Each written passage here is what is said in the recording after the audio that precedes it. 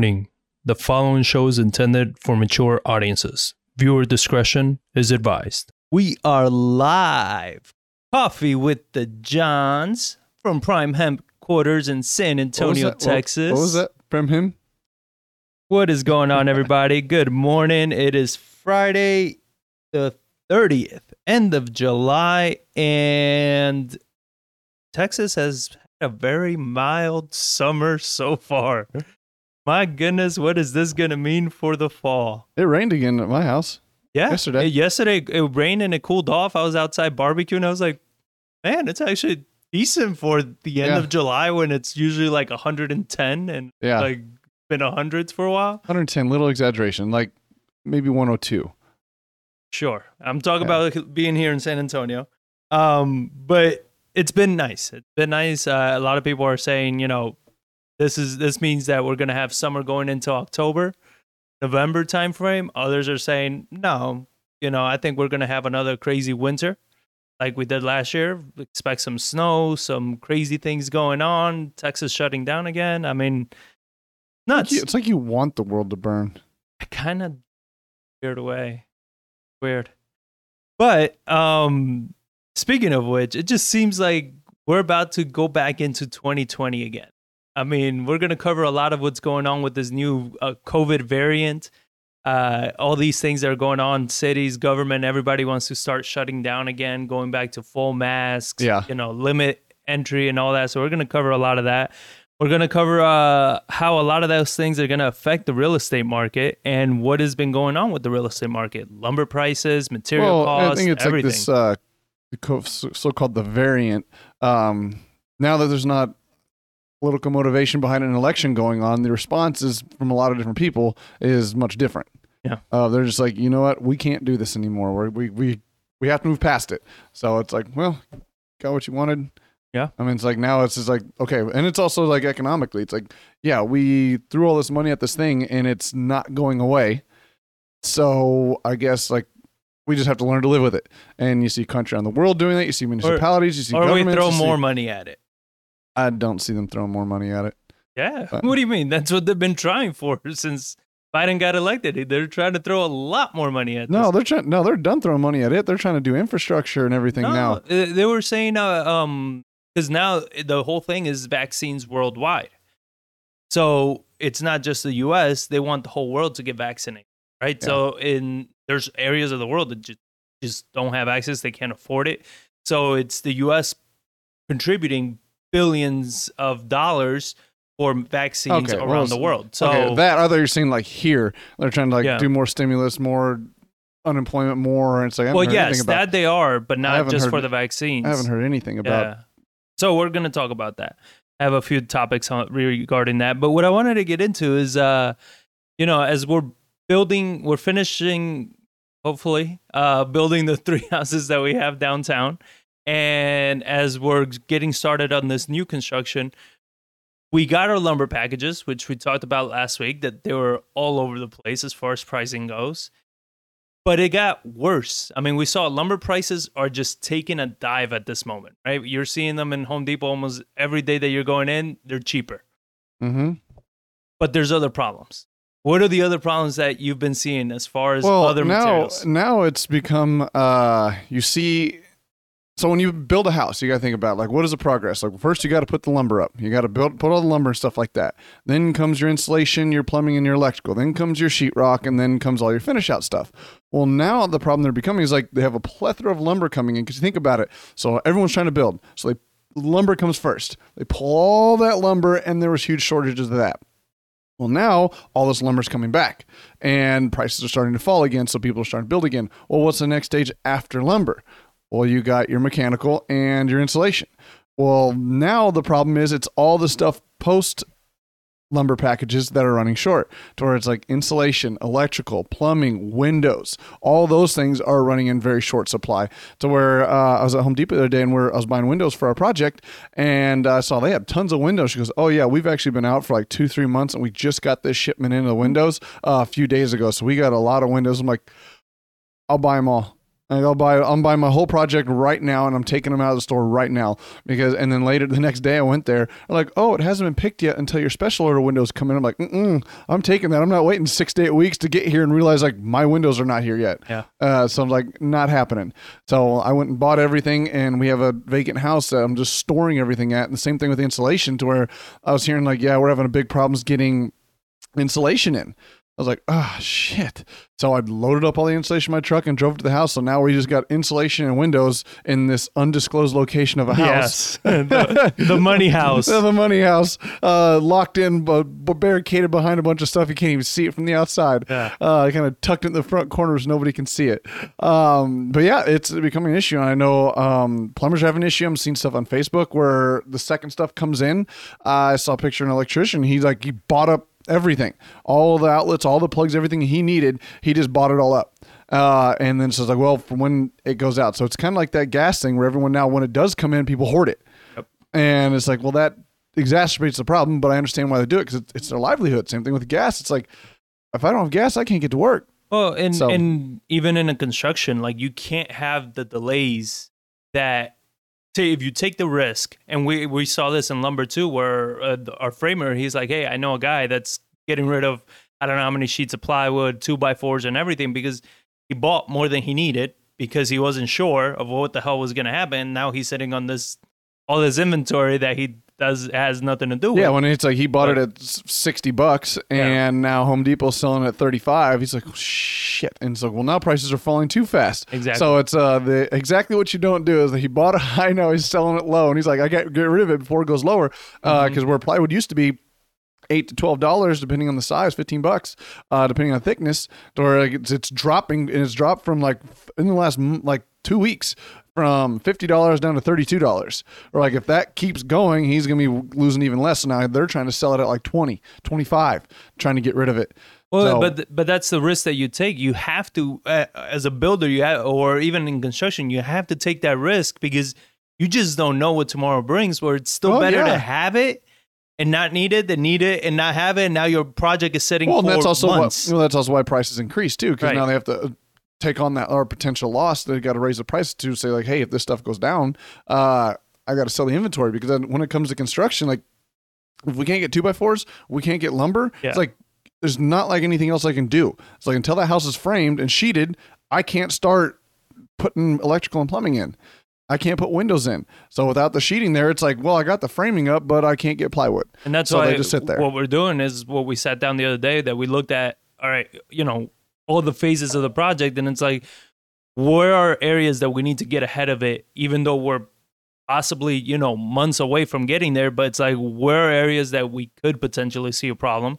Because if we need to, like you said, these custom windows that we're getting, which not insanely custom, but 6 to 8 weeks out.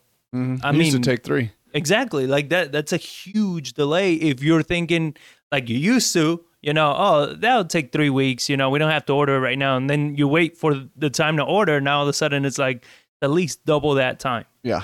What the hell do you do? I mean, when we ordered a lumber package, he had to go to a different supplier because their normal vendors were out of, I think it was 20-foot 2x4s.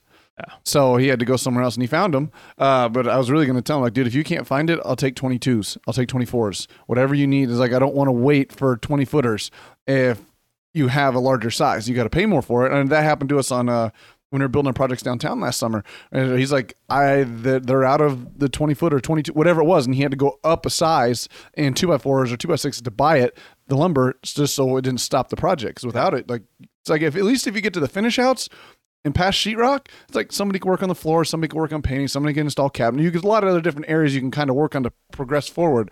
But until you're through sheetrocking, taping, and floating and texturing, it's kind of a progress that goes one after the other.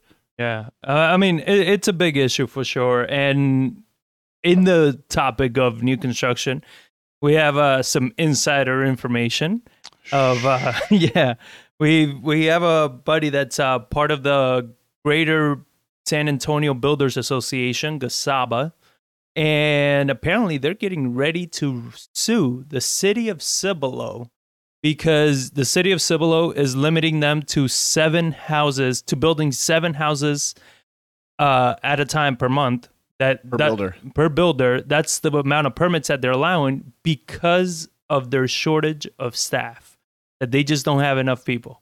Yeah. I mean, for somebody like us, that's nothing. But for these big builders, we're talking big guys. And I mean, anybody knows San Antonio, Cibolo is a very small town, but it's like become I don't want to quote unquote a bedroom community where it's just literally all houses, or they have land and they're building massive communities. It's strategically located because you have Cibolo that's like, yes, it's a small town, but it's right between San Antonio and your road to. Yeah, it's right next to Schertz. It's basically Universal City. It's all right there. Yeah, heading up to Austin. So I mean, the growth that you're seeing in that area is tremendous. And then it's kind of like you're stuck between a rock and a hard place for the city, because I understand why they're limiting the builders. It's like by law, we have to inspect your electric. We have to inspect your plumbing. We have to service these buildings and take a look at it, which I say just wipe away those laws and don't worry about it. But can't that never regulation never goes backwards. Yeah. So the city has to service, by law, has to do that. And by law, that's why obviously the builders feel like they have a case that says by law, you have to issue as many permits as we apply for. So the city's like, okay, so by law, I have to give you permits, but by law, I have to service these things. And I can't hire the trained staff to service these things. Yeah. So it comes back down to labor shortages again, where it's like we can't hire. And then it's like, well, the only way to hire is raise budgets. Well, city budgets go off of election cycles in Congress. So they not just can't say, you know what, we're just going to raise all these prices. We're going to redo everything. So it's a little harder for them to raise money. And I feel for the builders too, because I understand with those guys, it's like, dude, they're production builders. Like you slow down their production and their holding costs, their interest, everything just kills them. To where it's only, you can only build 7 houses per month per builder. Like, they're probably used to building like 20, 30, 40 houses every single month. And now they're limited way down to where it's like, I can't keep the crews busy. I can't get the labor. They're going to somewhere else. They can't compete, essentially. So, and that's the problem right there too. Besides all of that is like at 7 houses, you're losing crews. You're losing workers that they have to go somewhere else and find work and find all this that now when it picks back up again, or you get the chance, you can't, now you don't have the crews. Now you got to go back and build that stuff up, which we know takes a ton of work. So it's like, yeah, it's a big problem. But I have an article here that it's the U.S. GDP falls short as supply chain disruptions, labor shortages stunt the comeback. So you have the gross domestic product, which is the broadest measure of economic performance, grew at 6.5% annual rate during the second quarter, according to advanced estimate release on Thursday. Analysts surveyed by Refinitiv, whatever, were expecting 8.5% growth. So it only grew 6.5% versus 8.5%. That's a huge difference, especially when it comes to GDP. And the first quarter GDP was already revised to 6.3 from 6.4. But businesses have, since the economy reopened, navigated supply chain issues caused by factory shutdown to help slow the spread of COVID. They have also struggled to find workers, as extended unemployment benefits have encouraged many to stay home. The issue have combined to lift core personal consumption expenditures, the Federal Reserve's preferred inflation measure, to 3.4% annual growth, the fastest since 92. So they're saying supply chains are far from getting back to normal, and the story of the COVID-19 pandemic, including variants, is far from being finalized. So you're having the economy is not growing as much as they were anticipating, as they want it to grow, because of the supply chains, because of the slowdown, because of everything, that people are not getting back to work fast enough. Supply chains, truck drivers, all of this, we talked about it before. Like Canada is packed with lumber, right? But they have nowhere to transport the lumber to. They have no transportation to get the lumber anywhere. It starts affecting everything. We talked about this, chain reaction of what's going on, and it keeps causing inflation and everything to go higher. So when you look at all those things and you're looking at, all right, so these businesses are hurting. I saw another article where they're like the owners of grocery stores and everything. They're like, this is not an what did he say?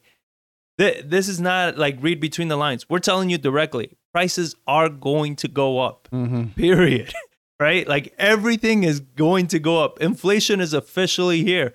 And the thing, when they say this is transitionary or transitory inflation, what are your thoughts that things are going to go up, but then they're not going to come back down? Because let's say like lumber shot up, right? So it's understandable when something shoots up, it's going to come back down, right? Yeah. But when something like food, clothing, and stuff like that incrementally go up, do you anticipate that coming back down to a normal level? Or do you think that they're just going to stay at those levels now? Because it's kind of like... It'll probably come back down some, but it's never going to get back to like lower levels again. Yeah. I mean, you just look at like the price of like gold and silver, like pre-pandemic, it was in like the high teens, low 20s, and now it's up in like 24, 26. Same with gold up in the 1800, 16, 17, 1800 range when it was down in like the 1400 range before. So it's like, it's kind of like there has been an adjustment and there has been like a raise, like, but I highly doubt it's going to go back down to levels. And it might, if supply chains go way up, they overproduce and things go way back down, and then they come back up, they're going to balance. But when I think things finally stable off and get back to kind of a quote unquote normal inflation rate, like it's going to settle in higher than what it was 2 years ago at a faster rate than it normally would, because prices go up every single year. They average like 2 to 3% every single year. So that's something that I think is going to, that's where it's going to settle. Then you have the issue that wages don't go up as drastic, right? So you have a lot of these people that their expenses are going up. Their wages aren't, because I mean, let's say what it is. This is not about, the employer's fault or anything, but no company is going to be able to just say, okay, what's milk now? All right, well, here's a little bump on your salary every month, because things keep getting expensive. So wages aren't going up as drastically as they need to be to keep up with this inflation. So then people are being forced to start calculating where they're going to be spending. Right. So then you have usually what happens, especially when people do live paycheck to paycheck. The number one thing that gets cut is fun, entertainment, things like that. So do you feel like there's going to be an effect in that consumer space as inflation keeps going, but wages don't keep up? Well, that's what I was kind of saying. I wouldn't speak too fast on that. Is like I have an article in here from a few weeks ago, and it talks about companies hiking wages at unprecedented rates, but likely a one-off. So we're raising wages like a very rapid rate, the fastest they've done in a long time. But once they get to that, they get their employment forces back. Don't expect them to continue to rise like that. So it's one of those that like it's all happening at once. Inflation and higher wages are all happening at the same time. It's just kind of like which one's going to taper off first. And I bet it's going to be the wage increases that are going to taper off first. So I don't know. Yeah. And then, I mean, the next thing I wanted to cover is like this COVID thing, just what we talked about before. It's not going away. Now we have this variant, right? And now we have all of these things that are happening with this new variant with the vaccine. So I have this article here where it says business owners are saying, get vaccinated or fired. I mean, that's just nuts to me. You have billionaire Ken Langone told CNBC on Wednesday that all of his businesses will mandate employees be vaccinated against COVID once the shots receive full approval from the FDA. You get the FDA to say it's final, it's approved, and I can guarantee you all the places I'm involved in, if you don't get vaccinated, you will get fired. You have an obligation to your fellow man to protect him as well as yourself. He's also the co-founder of Home Depot. He is not on the Home Depot's board, and a Home Depot spokeswoman on Wednesday added that his point of view does not reflect Home Depot. So apparently they're kind of saying like he can say whatever he wants, but Home Depot is not saying that at all. Yeah. Well, it's also one of the things, you have the legality aspect of that. Like, can they fire people versus the HIPAA violations and stuff like that? Like saying like, I'm sure there's court battle after court battle that's going to come from that. Is like, Can you fire somebody from not wanting to take a vaccine? So, yeah, I mean, I think one of those things, like, especially that we've been hearing, this past couple of years of the whole woke movement and all this nonsense is that, you know, the whole abortion thing, my body, my choice, this and that. So it's like, you know, the vaccines, where does it fall within that? Because they keep saying how, you know, oh, you got, this is your responsibility to protect your fellow man. Like, well, I've been hearing a lot. I'm not a scientist, so I don't make up things every other week. I mean, I don't know what the science is behind all this, but they are saying how the vaccine doesn't actually stop you from spreading it. It just makes it less severe in case you do get COVID. But it doesn't stop you from spreading COVID at all. So if the vaccine is not stopping you from spreading it and it only helps yourself, then where's the, you know, you have a responsibility to your fellow man whole thing come? I don't, the hospital rate maybe, you know? Well, that's what we're saying. Like, it's the hospitalization rate aspect of it. Where, like, the reason COVID, if that were to be true, that's a good reason why rates have, you know, we both like what? That's why rates have been dropping. Is like everyone's like, well, I'm vaccinated now, so it can't be COVID. I just have like a slight cold, so they just don't go get tested. Yeah. So it could be dropping there. And then, well, from what I heard, is it just that? Like, I hear people that they're like, well, I've been vaccinated, so I can just go about my life and everything. And then they're saying, well, no, you can still spread it. And it's like, okay. So what did you just jab me with? So what are we doing here? Yeah. You know, it's very tricky. It's a difficult situation. So then it continues. The article continues that the CDC updated its mask guidance to recommend that fully vaccinated people begin wearing masks indoor again in areas with high COVID transmission rates. While federal health officials believe fully vaccinated individuals represent a small amount of transmission, some vaccinated people can still carry higher levels of viral load than previously understood and possibly transmit it to others. Yeah, there was a lot that came out of like this ordinance that came out by them where, like, I know the House, like Nancy Pelosi, the House representative, said, they arrest anybody that comes on site without a mask, and that they're supposed to like kind of tattletale on like House representatives and stuff like that for not wearing masks. And apparently, like yesterday or this morning or something like that, like dozens of Republican House representatives just stormed in not wearing masks and protested on the House floor about like, we're not wearing them. Bullshit. Well, and then even teachers unions now are saying like, hey, since the CDC's new mandate came out, we might not actually be able to open up schools again this fall. I was like, oh my God, here we continue to go. Yeah, like, we're actually keeping a close eye on it because my boy's going to be going back to school. At least we want him to go back to school. But when this whole thing started happening again, we just kind of paused and we're like, well, crap. Here we go. Here we go again. And I mean, let's continue. Like, now you have Biden encourages vaccine incentives, announces requirements for federal workers. So President Biden is stepping up efforts to get shots in people's arms, including calling on states, territories, and local governments to do more to incentivize vaccination by offering $100. Woo! To those who can buy a tank of gas, baby. Yeah, I filled my truck up yesterday, $70. I was like, God damn it. Yep. So for those who get vaccinated, and reimbursing small and medium-sized businesses for offering their employees paid leave to get family members vaccinated. I know that paying people to get vaccinated might sound unfair to folks who have gotten vaccinated already, but here's the deal. If incentives help us beat this virus, I believe we should use them. We all benefit if we can get more people vaccinated. So he also announced that federal government employees and on-site contractors will be asked to attest to their vaccination status and will require anyone not fully vaccinated to wear masks at work, regardless of their regardless of where they live, social distance, and get tested once or twice per week.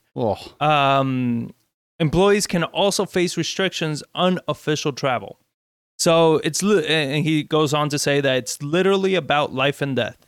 That's what it's about. So this is Biden talking. Of course, he kind of rambles on a lot of times. I know people talk about freedom, but I learned growing up, school, and my parents, with freedom comes responsibility. Your decision to be unvaccinated impacts someone else's. Unvaccinated people spread the virus. They get sick and fill up our hospitals. And that means if someone else has a heart attack or breaks a hip, so he's worried about old people, there may not be a hospital bed for them. He also directs the Department of Defense to look into how and when they will add COVID vaccinations to the requirement vaccinations for military. And I mean, yeah, he's encouraging all cities, everybody to start pushing, incentivizing, and kind of forcing people to get vaccinated. And I heard somewhere in the Northeast, I think it was Jersey, like they're pretty much going door to door, pressuring you to get vaccinated. They're like knocking on people's door, pressuring people to get vaccinated. Kind of crazy. I'd love to see people try that, not necessarily in the big cities in Texas, but to the smaller cities that are still very red and very like, get the fuck off my lawn kind of people. Like, ooh, they're like, I'm going to pressure you. It's like, I got your pressure right here. Get off my lawn. Like, yeah, I could see that going just down. Simply door knocking them to see if they wanted to sell the house. You get yeah, we've had guns pulled on us doing that. It's like, okay, man, I'm out. Jesus. So, and to kind of wrap this up a little bit, what I like is that you have all these things going on, and then you have Texas. So you have Governor Abbott. He came out with a new order for local government. So as COVID-19 cases and hospitalizations in Texas climb to levels not seen since the beginning of the year, local officials have asked Governor Abbott to reverse his statewide prohibition on mask mandates in schools and government buildings. So what did Abbott do on Thursday is he responded with a new executive order that does the opposite.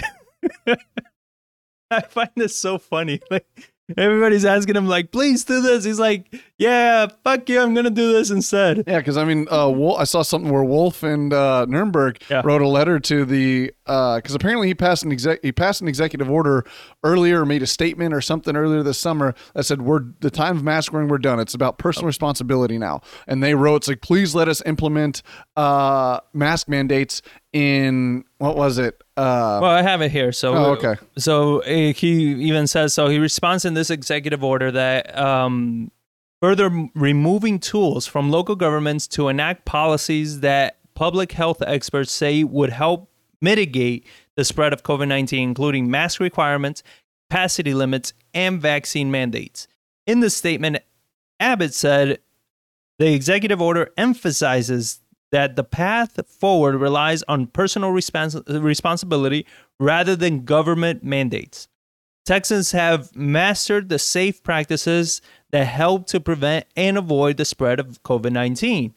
They have the individual right and responsibility to decide for themselves and their children whether they will wear masks, open their business, and engage in leisure activities. So, under the executive order, government entities cannot compel any individual to receive a COVID-19 vaccine administered under an emergency use authorization. Likewise, any public or private entity that is receiving or will receive public funds through any means cannot require consumers to provide proof of vaccination in order to receive services or enter.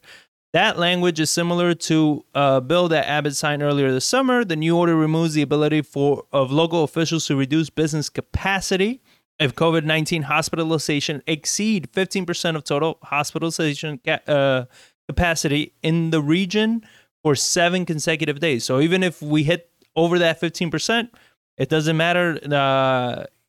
Businesses are not forced to reduce the capacity of people. You can choose to, but they're not forced to by government officials. So pretty much restaurants, bars. Yeah. The executive order also makes clear that government entities, including school districts, cannot require face masks or enact other restrictions. Abbott's mandate comes days after San Antonio Mayor Nuremberg and the county judge, Nelson Wolff, penned a letter to the government seeking his permission to allow schools to require face masks. So then they talk about how you have cases that have been going up. On Wednesday, reported 10,000 new COVID infections for the first time since February 9th. and hospitalization rates have quadrupled to 695 on Thursday. So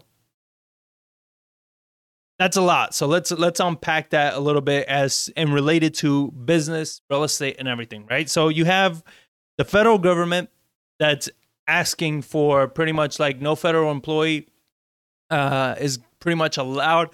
And we talked to a buddy of ours that works for the airline industry where they're like, yeah, you're not forced to get vaccinated, but you kind of are. Well, I saw the same kind of ordeal where they can't force you to do it, but the restrictions they can put upon you if you don't is just like, it makes it unbearable to work. It's like you have to separate, you have to wear masks, you have to wear stuff, you have to wear all this safety gear and crap, and you're just like, I just look like a freaking like a bubble boy walking through the place if I do that. And it's like, well, get vaccinated, you don't have to do that. So it's not like they can force them to do that, but they can make it very uncomfortable to work there, or very isolated, where it's like, oh, if you're unvaccinated, you have to stay so many feet away and you have to go to a separate part of the office and you have to sit in there. Like, I could see them doing that aspect or something, like the one guy that billionaire said, oh, I'm going to force everybody to do it.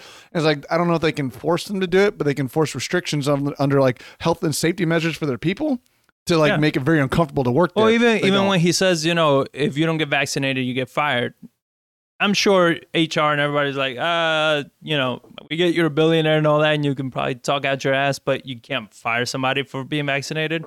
Okay, what can we fire them for then?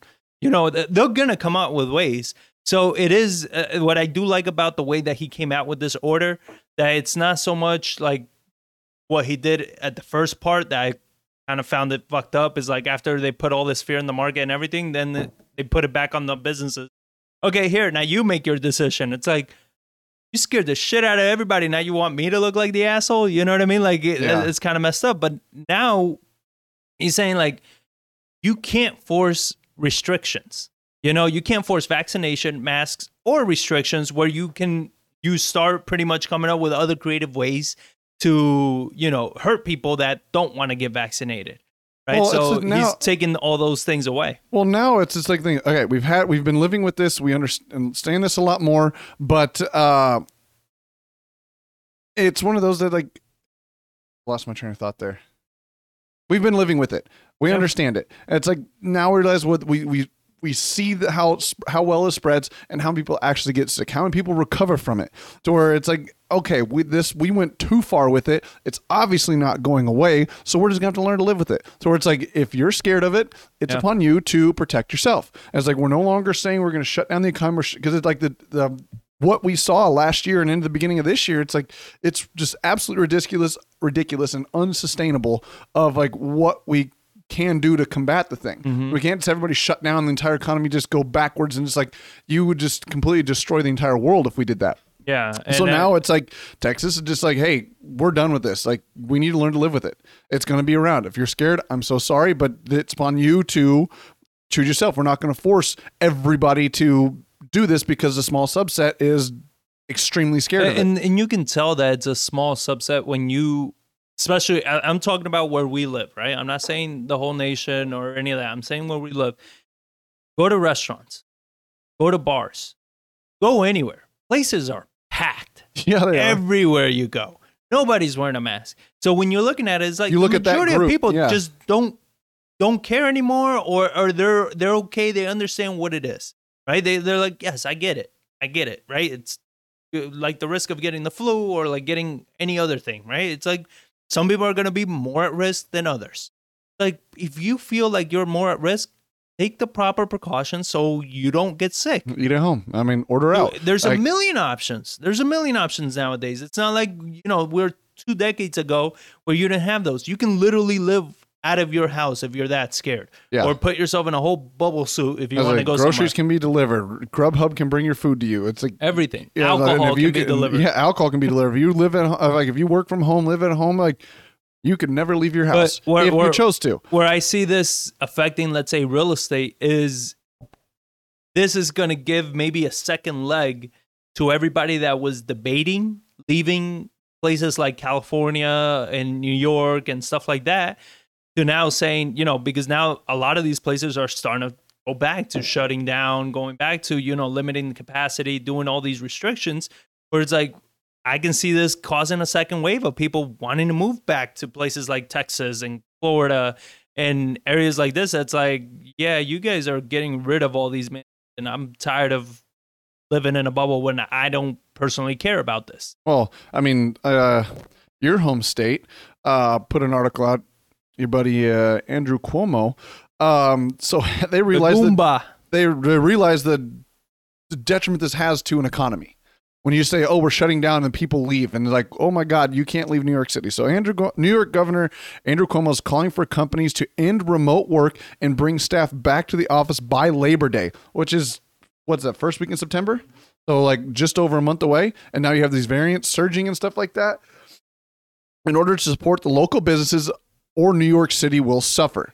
In a virtual meeting with the Association of Better New York, Cuomo said that while remote work, like remote schooling, was okay in the short term, people need to return to being in person.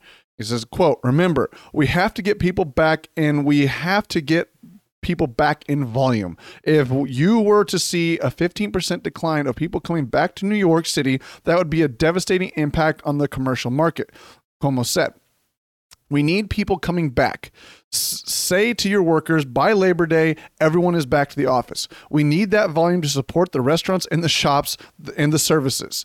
It's not just about your business. It's about all the spin-off effects. It's about all the spin-off effect economic activity. Wow, that's a tongue twister. That your workers bring to the surrounding community. So it's just like looking at Cuomo, like he was the biggest component fighting this thing, shutting everything, locking everything down last year. And now he's like, okay, please come back. Please come back. You have to come back. Oh my God. And just trying to pressure people. It's like, this is why I hate politicians, like a flip flop to their narrative. So this comes almost 8 months after Cuomo faced criticism for shutting down indoor dining in New York City in December after they had previously reopened at limited capacity. The infection rates were at 2.7% in New York City, even though Albany, Westchester, all of them were at 6-7%, but New York City was the only one shut down. So it really feels like he was preying on New York. That's what I was asking before we start. Does Cuomo and the mayor of New York City not get along, and he's trying to use his power to push and shove each other? So closing indoor dining in New York City will severely jeopardize the survival of countless small businesses and jobs. And now it's more important than ever that all levels of government pass critical support to help save the industry.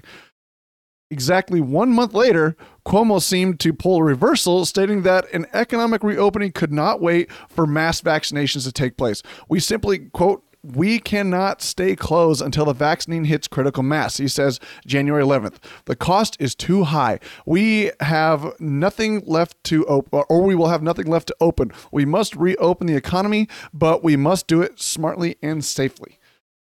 They're like, from 1 month, he's like, we need to shut everything down. The government needs to support all these people. And then he's like, just kidding. We can't stay low. We can't wait for a critical mass. We got to open like January 11th. Like, that was like right after, like the middle of the surge before vaccines started really rolling out in the masses. And he's like, okay, now that everything's over from last year, we know what happened last year as far as the elections go. We're going to reverse our course. And now we're going to say, we need to bring people out. We need to reopen. We need to get all these people back here. So it's like, you just literally... And I think it's disgusting what the politics on both sides did with this whole pandemic thing, where we talked about it last year. It's a perfect storm of what between elections, world powers, and this thing coming out around when it did, to where it was used for a political tool in 100%. A lot of sense. Yeah. So it's just, that just proves it right there. When in the group that we have a few buddies of ours that we talk about vaccines and all of these things. It's just, my thing is like, what makes it difficult, it makes it, at least for myself, it makes it hard to decide whether or not like you would get a vaccine or not, or how serious COVID really is, or how serious it's not, because you listen to politics. It's been completely politicized. So you look at the vaccine, it's like, okay, well, areas are saying that if I get the vaccine, I'm still more likely to spread the vaccine because now I have more of it in my system that I can potentially spread. It doesn't mean that I can't get it. Okay. So, and it's not even FDA approved yet. It was approved for emergency purposes.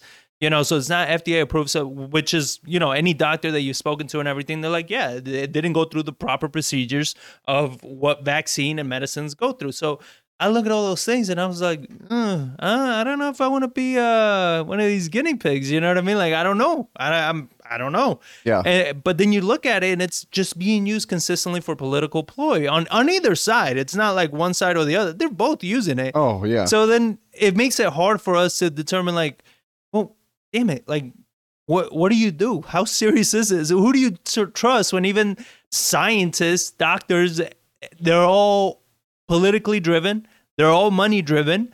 That's like, well, what's left for us? So, I mean, I do have an article, and I added this for last week, but we didn't get to it.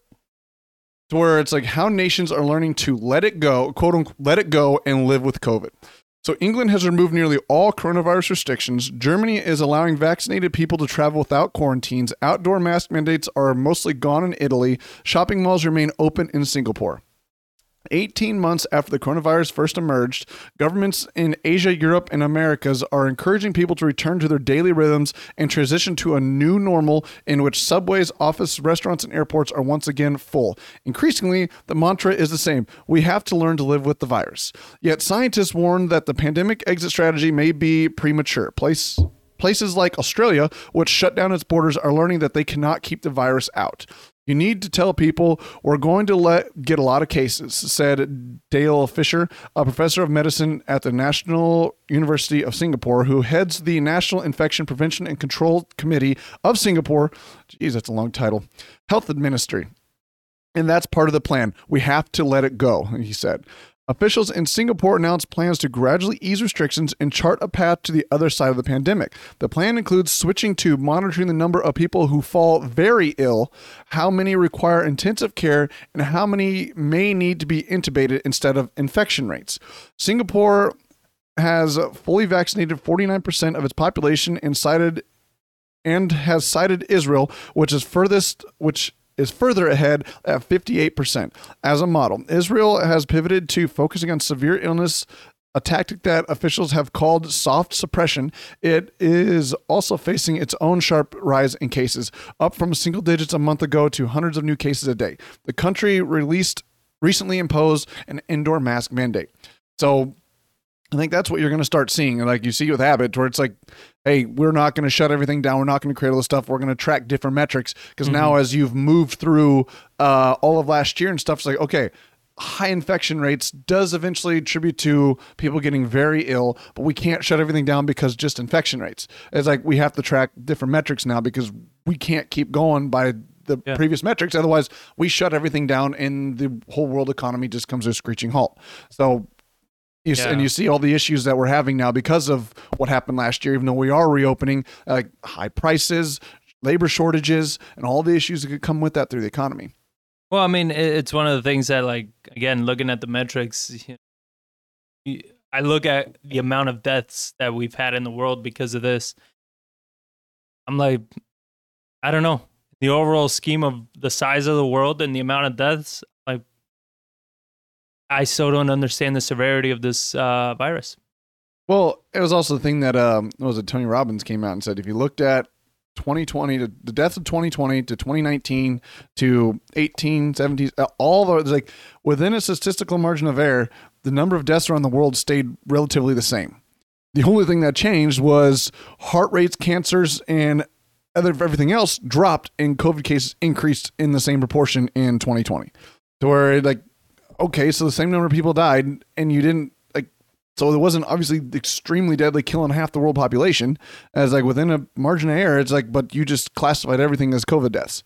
Yeah. So, well, and that's that too, right? Where it's like we don't know if they actually did drop or if they had that and COVID, so they marked it more as COVID related than cancer related or something else. You know what I mean? Because at the time, hospitals and everything were being incentivized they were getting a lot of money if they died because of COVID. You know what I mean? So it's like, which one actually, you know what I mean, was the cost?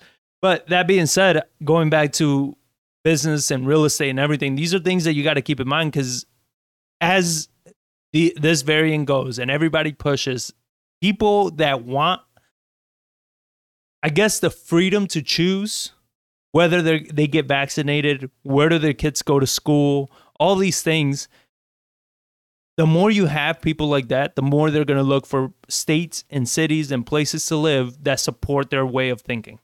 And got to look at it when you have this population, and you especially see like, how restrictive it gets in California. And California is not all blue, right? You have a lot of Republicans in California, and and I even think you have a lot of Democrats that are more centered than anything else, that they're just like, hold on, like, you know what I mean? I don't care, or I already got COVID. It's fine. I'm young. I'm healthy. Whatever it may be. It's like, you're taking my ability to choose. You're shutting everything down. I'm losing my business. I'm doing all this. It's like, those are the things that I think move the economy and move the market. And I mean, on this topic, here's another thing I wanted to hit again, because we had our mastermind recently, and we talked about, are we seeing a cool down in the real estate market? I think this would be another cause for real estate market to stay even hotter. You know what I mean? When you have the state of Texas being one of the states that's just like business as usual. Yep. Everything, we're opening. Schools, businesses, everything is business as usual. Yeah, I think that's, I mean, what he just recently passed, and like people asking them to reverse course and go that direction. I think it's a big notice to the U.S. It's like, hey, Texas is open for business. Yep. We're done with this. If you want to live free, you want to get away from this stuff, come on to Texas. And if you don't like it, hey, you have the choice to leave. Yeah. If you want. Val put in here, just like she asked, basically, I'm just curious if a lockdown will come from the president. I read that they will follow the CDC. So if the CDC says to shut down, what they will consider it. And then how will states react? I think Texas would just be like, no. I think that would, if they tried to say that everybody needs to shut down again, the Biden administration tries to put that stuff down, or I think there are like the South, a lot of states would be like, nope, you can piss off, not going to do it. What are you going to do about it? Like how they're going to hold all this funding, we're going to hold all this stuff. I think you would get a huge, like, I don't want to say civil war, but you would get like in like the governments to where like they just not people killing each other, but you would just have people just like, what damage can I cause the government? What can government do back to the states?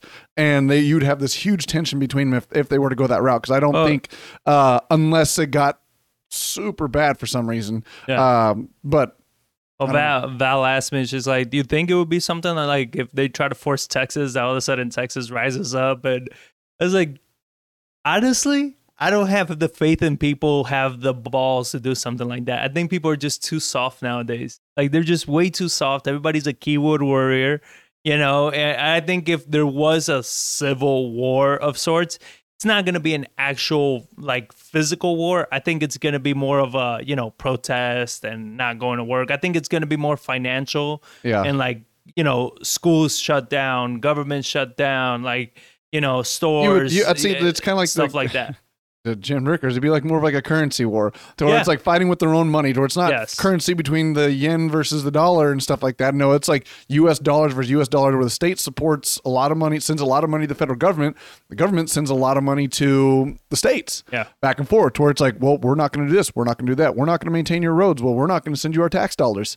Or even like, we have all the truck drivers here. Well, guess what? They're not leaving Texas now. Yeah. You could see a lot of stuff like that. And there would be some spillover, some protests, some national guard. Like, I'm sure some people would die over some violent, but it wouldn't be everybody rising up and fighting like that. That time, I think, in our society, we've evolved, is gone. Like in the first world countries, you're not going to see that kind of stuff. You see that stuff in your Middle East and your lower tier countries, thing that you still see those fightings and stuff going on because you don't have the developed economies. You don't have Netflix. They're bored. Yeah, it's like you don't have the interconnectedness of the economies to really go after stuff like that. And it's like it doesn't happen. So I don't think that kind of rise up is going to happen. But I do see people saying like, you know what? I'm not going to pay my taxes. Not going to do it. So you could see people doing that, moving to cash side, get away from. I could see those kind of wars kind of battling out if things were to get really bad. But let's hope that it never does, because that would not be fun to live through. No, by all means. I mean, all these things that we're talking about, we are talking about worst case scenario, and this isn't fear mongering what we're doing. What we're doing is, in case these things happen, are you prepared? Right? What would you do? Because that's how I live my life. That's how we run our investments. we always start, what's worst case scenario? And we work backwards from there, right? I mean, I think that's just a very prudent thing to do with your life, is if you can handle the worst case, or you can be prepared for the worst case, then the best case scenario is going to be easy, right? Not a problem. But if you are over here thinking of all roses, and then something happens from, the best case scenario to the worst case, something in that level happens, you're completely unprepared. You have nothing to do. You don't know where to go. You don't know what to do. You become a victim of whatever's happening. Where what we're saying is like, hey, there's a chance that this may happen, that may happen, this. Are you prepared? If you're prepared, then it is what it is.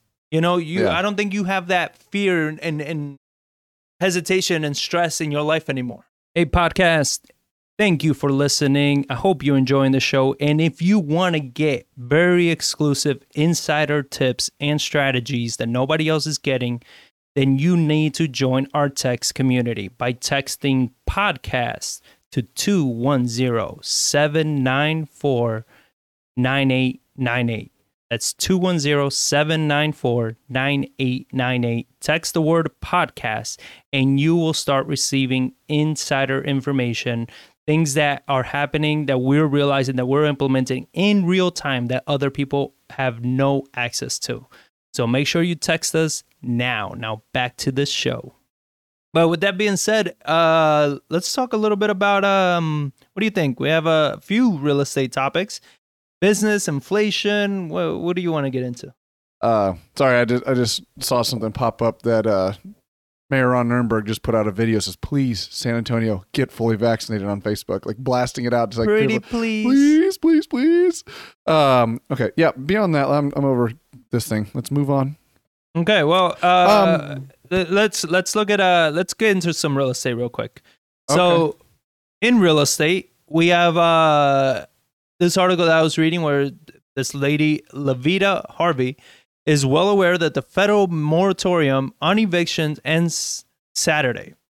The Las Vegas mother of two teenagers lost both her jobs during the corona pandemic and has been unable to pay her $900 a month rent. I'm terrified. Job offers are coming in, but they're coming in very slowly.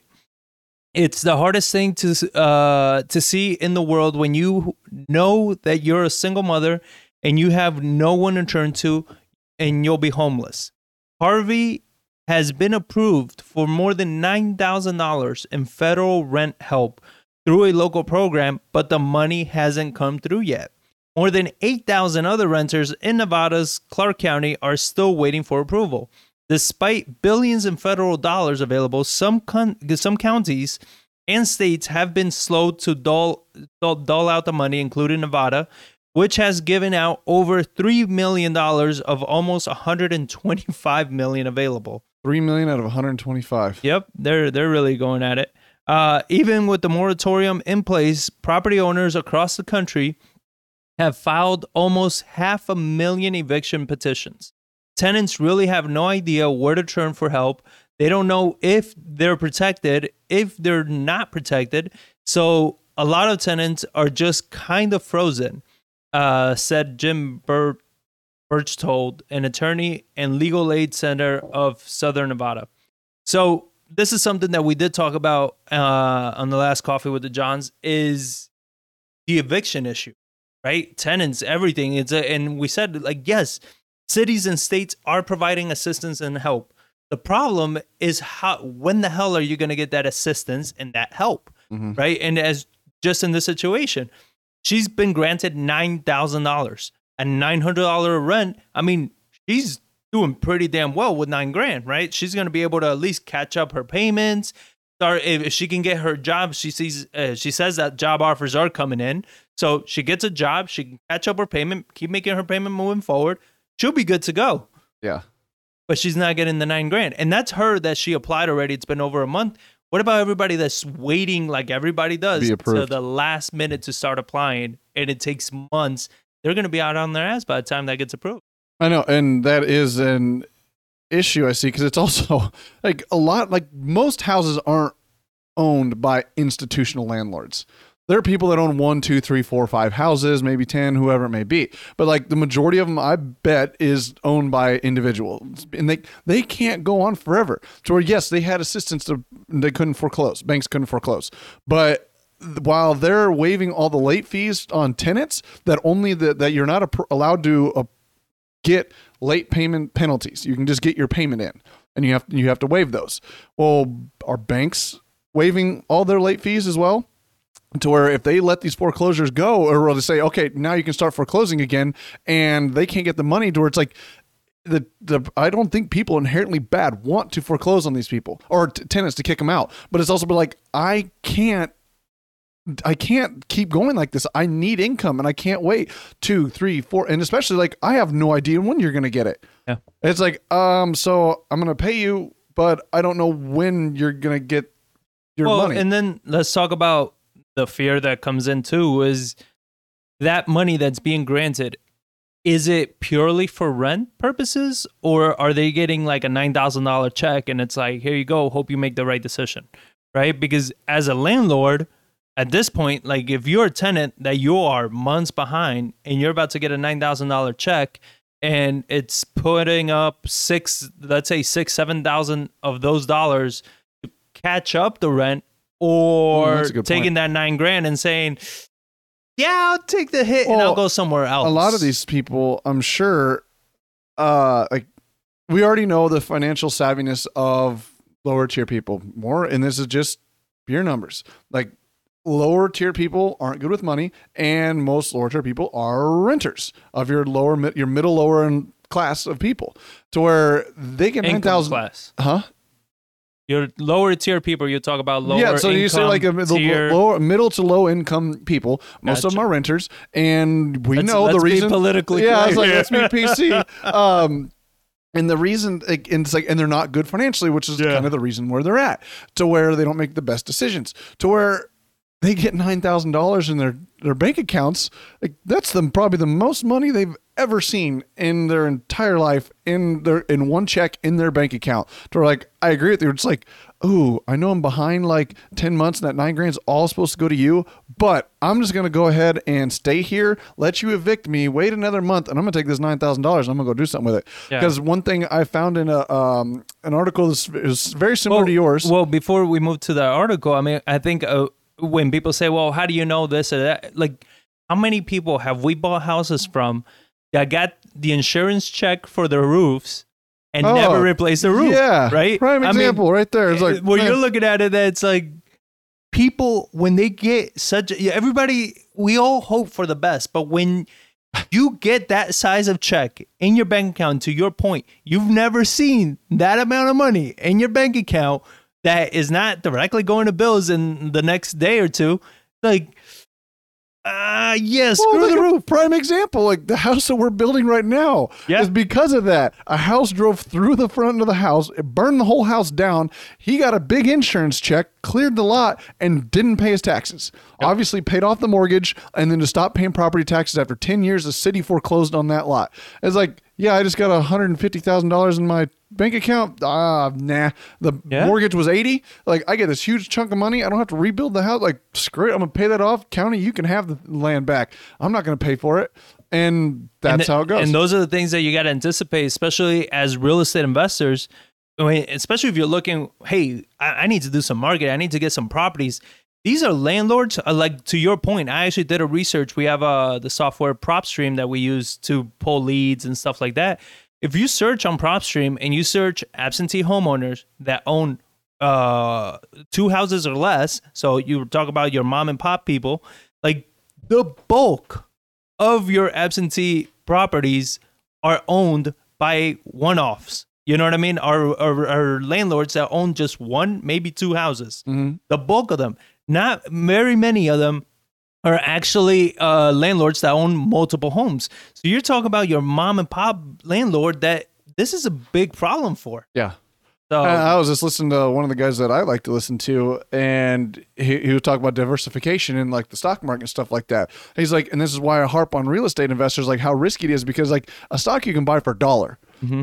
House you can't buy for $1. So your individual person has one property. He's like, what if something happens to that one property? He's like, you're diversification within real estate. He's like, you should be doing it by across multiple houses in multiple locations across multiple states to have a quote unquote diversified portfolio. Because like, what if something happens to that one house? Like, and he used an example right now. It's like the evictions. Like, if you can't evict somebody and you have a $1,500 or $1,300 mortgage payment, you got to keep paying that thing, as like your risk is extremely high. So like these mom and pop people, most landlords are one, maybe two people homes.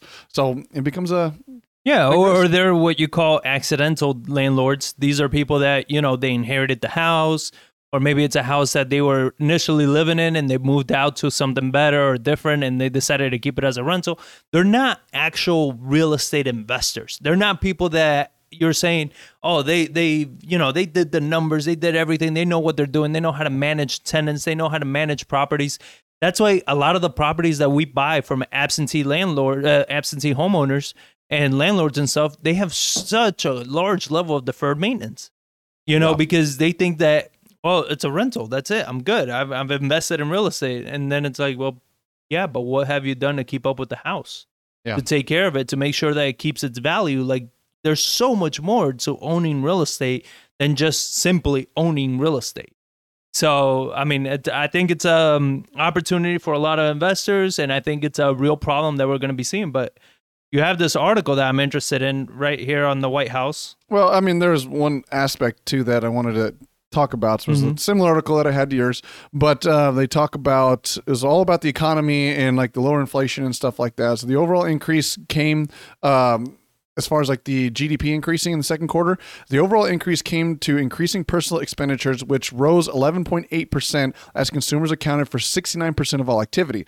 The personal savings rate, though, dropped sharply, tumbling 1.97 trillion from 4.1 trillion in the previous period. In one quarter, it went from 4.1 trillion down to 1.97 trillion. People are shopping. So to your point of like people get money and they spend it. Yeah. Like they don't do the right thing with it. Like you should have a good savings rate. And you're talking, you spent over $2 trillion in a quarter of your savings gone just like that. So I'd be curious to know who spent that money, who had it, like where in the tier of that amount of money got spent. So that was just something. But the article you were alluding to, the White House calls on Congress to extend the eviction moratorium once again. The White House is calling on Congress to extend the moratorium on evictions that is set to expire on Saturday. Last month, the Supreme Court permitted the moratorium to continue until the end of July.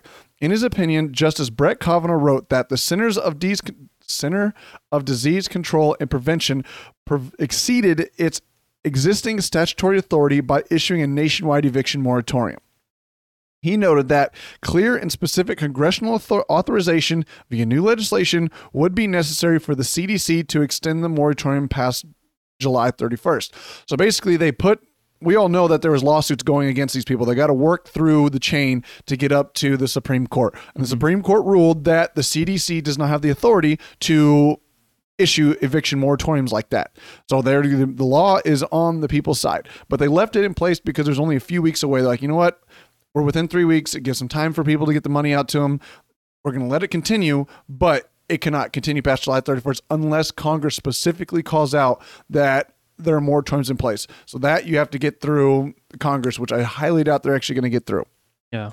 Given the recent spread of the Delta variant, including among those Americans both most likely to face evictions and lacking vaccinations, President Biden would have strongly supported a decision by the CDC to further extend this eviction moratorium to protect renters at this moment of heightened vulnerability. White House Press Secretary Jen Psaki said in a statement per The Hill. Unfortunately, the Supreme Court has made it clear that this option is no longer available. The moratorium was extended through July 31st, and the CDC stated this is intended to be the final extension of the moratorium. But now with the variants coming back out, the economy not being where it's at, to where the administration is like, oh, we would have support you extending that. But the Supreme Court's like, unless you get specific legislation through the Senate and the House, the CDC does not have the authority to pass. So all the stuff that they did last year was actually technically illegal, and now realizes that cannot be done again. Well, and this is something that you and I talk about, how a lot of people say, no, the government can't do this. No, they won't do that again. No, it's like You just don't know, though. You know what I mean? Like, a new variant came out that supposedly is tremendously worse than the original COVID, right? They're saying for the people that get sick, they get severely worse symptoms than the original COVID strain, right? So it's like, you just don't know what something like that is going to force the government to do. And whether they enact something like this, whether they force extensions, whether they force forbearance to stay, you just don't know. So you can't use your investments and your I guess, knowledge on what you're going to be doing, preparing for, on the hopes that they just can't do that again. And if they do, then what? Well, it's also one of the things like the government, they overstep, and then somebody has to work through the legal proceedings to realize like, hey, that was illegal, and then they got to deal with the fallout afterwards. I mean, you saw this in California to where they passed a massive gas tax, and they wanted they're taking billions and billions of dollars, and then through the court system, they finally realized like, no, you have to go get that voter approved by the voters, and it needs to be on a ballot. Well, what happens after the last year worth of money that they collected? It's like, so now it's just locked up in legal proceedings. And like, so that's where it's like they can do things and it takes quite a while for it to be undone. And then what happens once it's done? It's like, oh yeah, we illegally collected $700 billion, or not 700, but like 500 billion in taxes. And what do we do with them now? So who knows? Well, I mean, if you guys are enjoying this, all the information we put out and everything that we're talking about, make sure you give us that thumbs up. Really helps us out to get the word out even further. But with that being said, I did have an article that I found interesting. Was Jay-Z, for those of you who don't know who he is, he's a very wealthy rapper. Big fan. Stop. My God. And Will Smith backed a rent-to-own firm in a $165 million round. So a startup that helps renters build credit until they can buy a place is raising $165 million from a group of investors that includes Sequoia Capital, Jay-Z's Rock Nation, and Will Smith's Dreamers VC. So Landis Technology caters to would-be homeowners who can't afford to buy. The company purchases a house and rents it to a client until they can qualify for a mortgage. The client can buy it back at a predetermined price up to 2 years after the initial acquisition. The model is a new spin on a rent-to-own strategy that has been employed by other companies, including Home Partners of America, which Blackstone Group recently agreed to acquire for $6 billion. As part of its service, Landis provides coaching for clients on how to manage their finances to improve their credit and save the amount they need for a down payment. Financial inclusion is really important to us, and an aspect of Landis that we're very proud to be part of is wealth creation for low-income Americans. And it continues with Landis operates in 11 states. And the company typical client is a first-time home buyer with a budget between $110,000 and $400,000. Oh.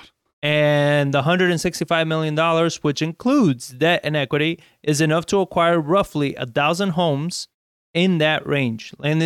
Landis aims to convert roughly 80% of its clients from renters to buyers, a rate that would far exceed traditional rent-to-own companies in the U.S. We make money when our client buys a house.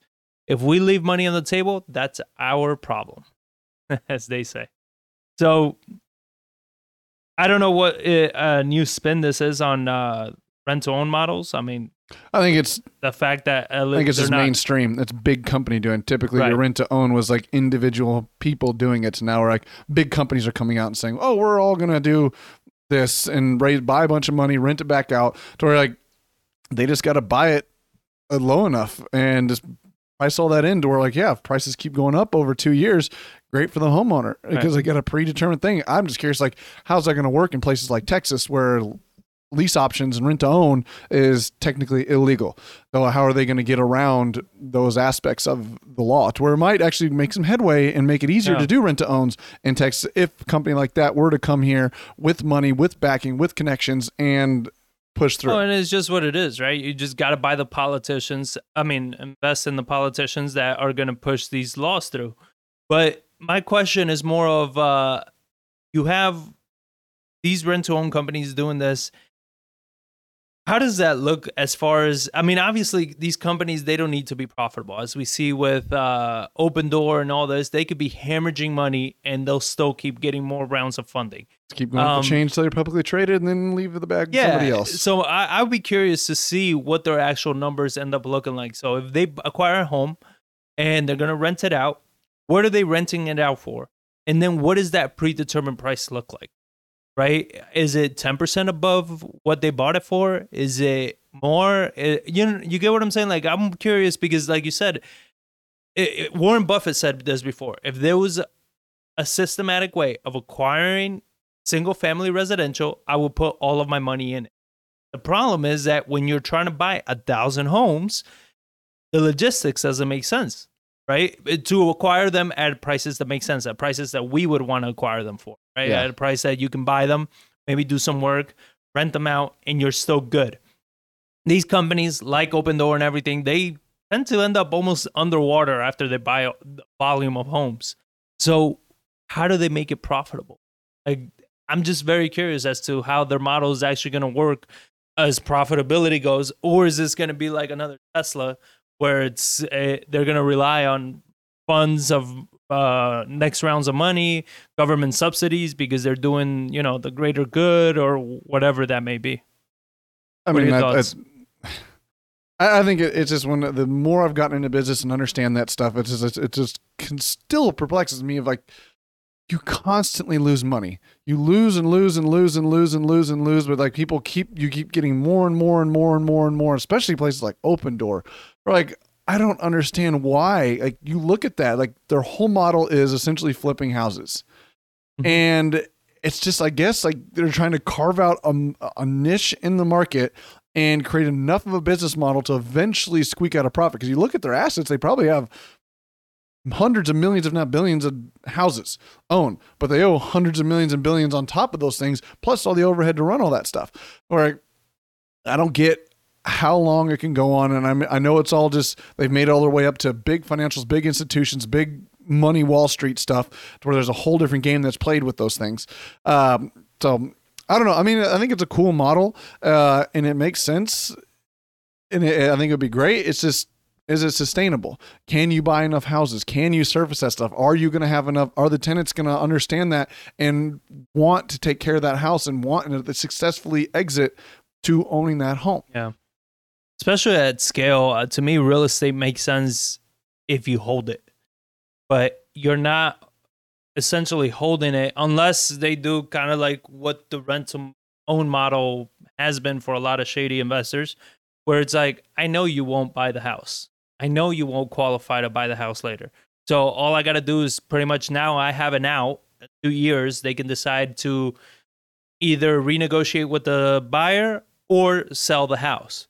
So at those points, it's like, oh, look, you didn't meet all the criteria that we put in place for you to qualify for this house, and prices have tripled in this area, so we're just going to go ahead and sell the house for a massive profit. Yeah. Again, I'm not trying to throw dirt at them or anything. I don't know their business model. They don't, there's nothing really. There's just sound bites on this, no real financials or real information that you can go off of. But those are the things that I kind of look at as far as its feasibility. It's a very early stage startup, because in the name of like investing $165 million isn't a lot, especially when you're talking about homes, buying houses, and they operate in 11 states. So it's a long-term ordeal to like, is the rent you're going to get in enough to sustain the overhead to service these things? And I mean, if they're good enough houses, and we have a couple of them, like maintenance is very, very minimal. Yeah. Like we just kind of like, well, I mean, we have to go service the air conditioner. We might have to go patch a leak, something small, not even leaks. It's like, it's usually just like, hey, the AC quit and they got to go over there and change the capacitor, or they didn't clean the filters or something like that. So I don't know. It'll be interesting to see where that goes. One thing we haven't talked about in a while, are you over real estate? Is taxes. And what's going on in that realm. Are those still a thing? Yeah. I got to still pay mine this year for last year. I haven't even messed with it. It's like, I got till October. I'm fine. So what? judging me for it. Go ahead. And the title is who is this from? I don't know where the article's from originally. It says, Joe Biden's plan to hike taxes is losing momentum. Fight may be over. President Joe Biden is campaigning hard for a second infrastructure bill that contains a number of significant tax increases on corporations and American taxpayers earning around $400,000 and above, which, disclaimer, American corporations do not pay taxes. They get passed right along to the individuals. So your people under $400,000 are going to pay higher prices for those, but they hide that stuff in different places. But the bill is swiftly losing momentum, and the fight to pass a major tax hike in Biden's first term could be over, per CNBC. We're like, that's usually a left-leaning kind of organization, and they're coming out saying that they're losing steam in this fight. With the GOP resolution against tax increases, and with a handful of economists concerning that raising taxes now could risk the economic recovery, some say the outlook for administration tax plan has grown murkier in recent months. The chance of a big tax reform in the near term seems reduced, said Tony Fratto, who serves as a Treasury official in the George W. Bush administration. I don't want to say that the fight is over on that quite yet, because I know that there are still proponents of that, but I think that they are hard fights, Fratto said. On the corporation side, coming out of the economic situation we've been in, you can make a case that you don't want to squelch the return of growth and job creation when there are still many millions of people out of work related to pre-COVID. Analysts do seem to suggest, according to the New York Post, that Biden's tax hikes could also hurt wages in the short term, dealing a blow to the currently recovering economy. So that's something that it is interesting, like what's going to happen over the next several years, because like we spent trillions of dollars, blew the budget all to hell across the entire world, to where it's like, okay, now do we raise revenue from that? We need to raise taxes to pay some of that stuff down, or just raise revenues and never pay it off.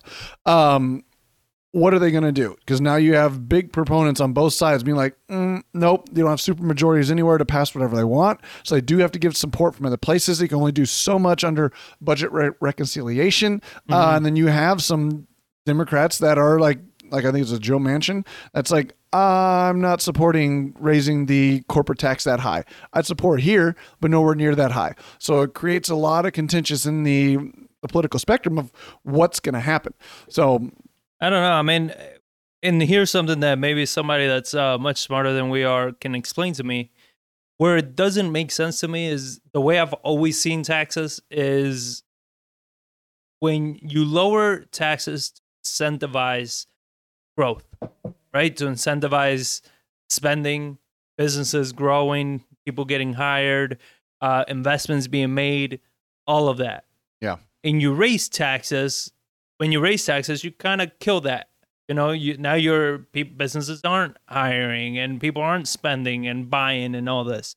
So you're saying we need to pay off all this debt and everything. Well, how does hurting an already hurting economy make sense? Yeah. I honestly don't understand. Well, I believe, and I know you do too, it's like the private sector should be the one doing that, not the federal government, because their idea is like the only way to do it is via growth, because more growth creates more more taxes for the federal government, for the municipalities and everything, and it comes from growth and commerce and people actually working. Yeah. To where their aspect, or the federal government, and this is on both sides. This is why, I mean, the big government does this, to where it's like raise taxes so they can get more money and they can stimulate the economy. They control the jobs. They put the money in the investments. They do everything. Yeah. So, I don't know. I mean, it's going to be very interesting to see like how this stuff plays out over the next, the rest of this administration and into the future of where these things really go. So, I don't know. And then keeping on that same term is, where is it? There it is. So we talked previously about the global tax that Janet Yellen wants to implement and get everybody into, stop the corporate race to the bottom across the world.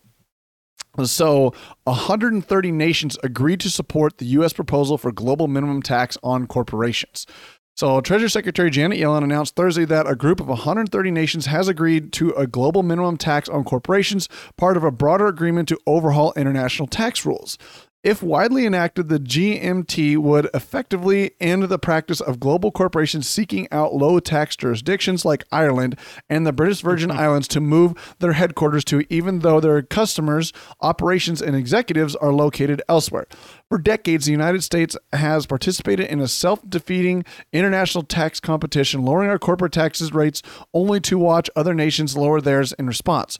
The result was a global race to the bottom, who would lower their corporate rate further and faster. No nation has won this race, Yellen said in a statement on the accord. Today's agreement by 130 countries represents more than 90% of global GDP is a clear sign the race to the bottom is one step closer to coming to an end. Yellen's announcement did not include the actual rate at which the GMT would be set, but the Biden administration has pushed for at least 15%. What's your thoughts on that? Same thing. I think it's really messed up because I think it's the big countries are bullying the little ones, right? Because the only way for little ones to compete is through taxes, is by being pretty much like a, hey, we got almost no taxes. Bring your corporations over here. Bring your manufacturing over here. Hire our people. Bring your money here. Because even though you're saying, well, the executives and all that, I get it.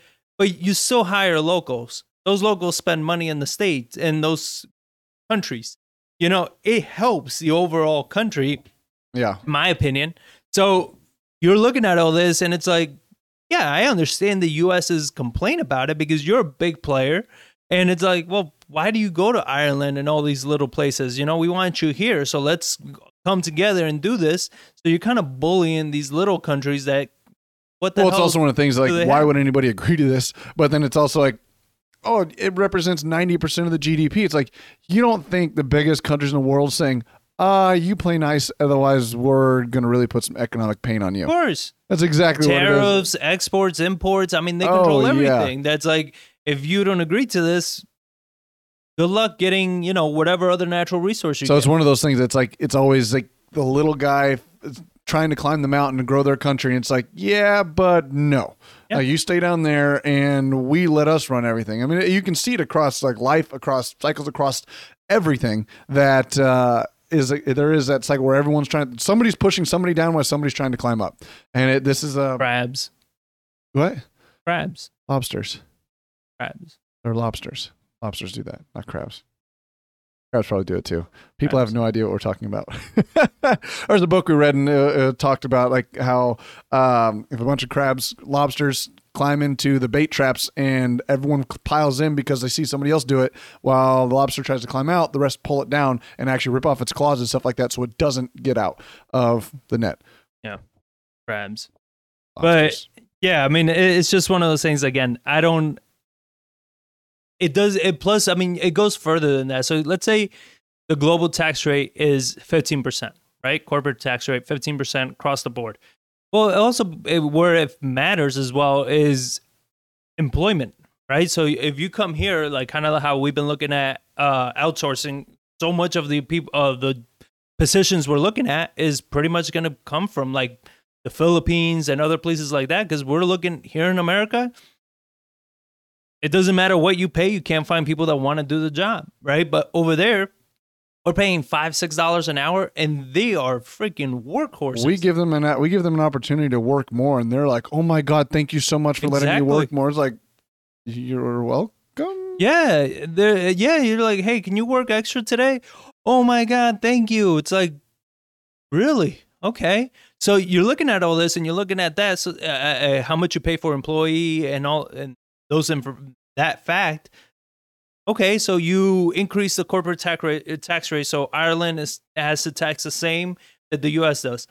But still, it might still benefit you to go there anyway, because employees there, the capabilities, all those things are probably still more beneficial than coming to the U.S. and hiring an American at like $30 an hour just so they work versus hiring somebody over there for $10 an hour. Yeah. Right. So I think those are still where you're going to be competitive and where it's still going to be a competition. But I just thought that was a very interesting thing, as you and I, we've discussed, how we expand, how we grow. And it makes it so hard to do that in the States, especially with the current job market, with how everything has been. That's just been so difficult to hire people because Yeah. everybody's like, they want more benefits than the job they're willing to do. Where it's like, well, what do I get here? What do I get there? What do I get this? And I'm like, okay, you get all this, but what do I get then? Like, Yeah. are you gonna work? Yeah. Are you gonna produce? Like, Yeah. it's one of the things. Like, I remember this happened, man.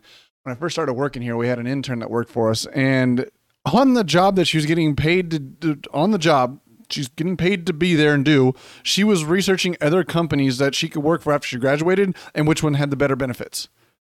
And was just looking at like which one pays more, which one gives more time off, which one gives more sick leave, which one gives more mat. And was looking at things like that. It's like, you aren't even doing your job. You're just looking at, like, where can I go and work and get the best benefits, like, Yeah. or just go hang out. Essentially, like she didn't get hired back, and we didn't hire her for sure. To where it's like you're not doing your job. We're paying you to be here, and you're researching going to work for other companies. Like, does that really make sense to you? But that's the nature of some of the American workforce, and it's becoming very difficult to find people outside of that, because I know a lot of our contractors, they're all saying like, man, nobody just wants to work. Even paying them $200 a day. Like, they're like, nah, this job pays $150 and I don't have to start 2 hours earlier like you do. Yeah. Like, I'm just going to stick over here.